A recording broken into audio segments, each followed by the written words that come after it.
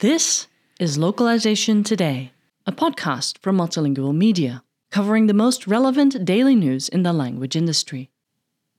Across industries in the U.S., there is increasing awareness of the importance of language access services to ensure that consumers with limited English proficiency, LEP, can access services like healthcare, banking, and education just as easily as native English speakers do. 1 in 5 people speak a language other than English at home, and some areas of the U.S. have become increasingly diverse in terms of languages spoken. This diversity underscores the need for businesses and organizations to maintain compliance with language access laws and create and implement a language access plan. Doing so will help you enhance customer service, reach more customers, connect to the community, and realize a competitive advantage. Here's what you need to know about legal rights and protections afforded to consumers and the factors you should consider in putting together a realistic language access plan. Understanding consumers' legal rights and protections laws and regulations vary by state and are constantly evolving, but if your organization receives federal funding, you may be legally required to provide language services to non-English speakers and those who are deaf or hard of hearing. Key federal laws surrounding language access include Title VI of the Civil Rights Act of 1964 requires recipients of federal financial assistance to take reasonable steps to make their programs, services, and activities accessible by people with LEP. Executive Order 13166 builds on Title VI by reinforcing existing requirements for recipients of federal financial assistance to provide meaningful access to LEP persons. Americans with Disabilities Act, ADA requires organizations to ensure that people who are deaf or hard of hearing have the right tools and support to communicate effectively. Section 1557 of the Affordable Care Act, ACA, prohibits discrimination on the grounds of national origin.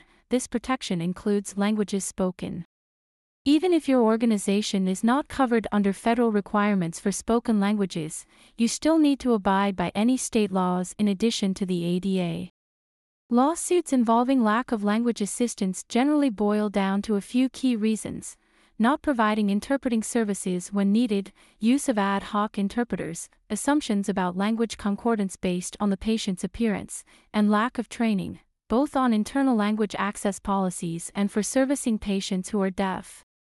Creating a realistic language access plan. A language access plan can help ensure that you're meeting the letter as well as the spirit of the law in serving all your customers, regardless of the language they speak. While there are some common components, your language access plan will be unique to your organization. It needs to reflect your customer base, goals, and workflows, or else your team simply won't embrace it. A few key steps can help you get started creating a realistic plan your employees can get behind. Get to know your customer.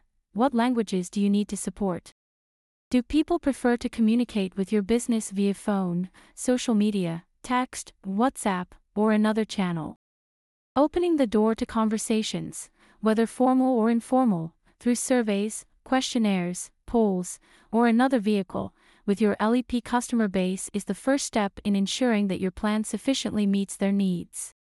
You also need to ensure that you are tracking any data collected, so your employees have easy visibility into when, how, and for whom an interpreter is needed.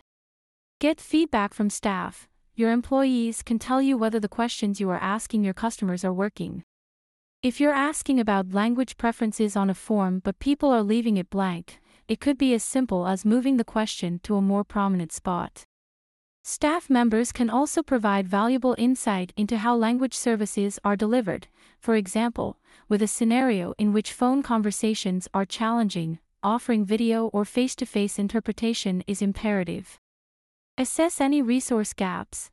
Based on what you discover from customers and staff, are there any gaps you need to fill, such as hiring bilingual employees or getting tools to serve the deaf and hard of hearing community? Are there materials that will make it easier for your teams to connect customers with interpreters, such as brochures, posters, or stickers on phones with instructions for accessing language support?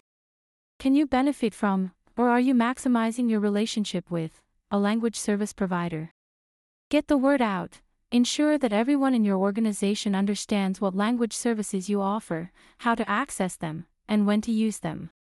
This will require training and retraining staff on the language access plan.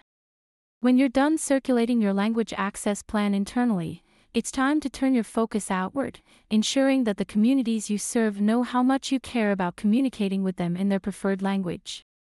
Post notifications about available interpreter services in strategic locations, like on your front door, on your website, and in marketing materials, to get the word out that all customers are welcome. Revisit and revise annually. Creating a language access plan isn't a set-it-and-forget-it endeavor. Write into your plan directives to audit and revise the plan at set intervals, and include details on the steps to reassess it and who should be involved. This will ensure that your plan evolves along with technology in your products, services, processes, and customer base. Your language access plan is not just a set of guidelines, it's also a living testament to your dedication to serve all customers. By continually reassessing, adapting, and reaching out to customers and employees, you can ensure that your organization is able to design and execute effective language access programs and stay on top of regulations and best practices.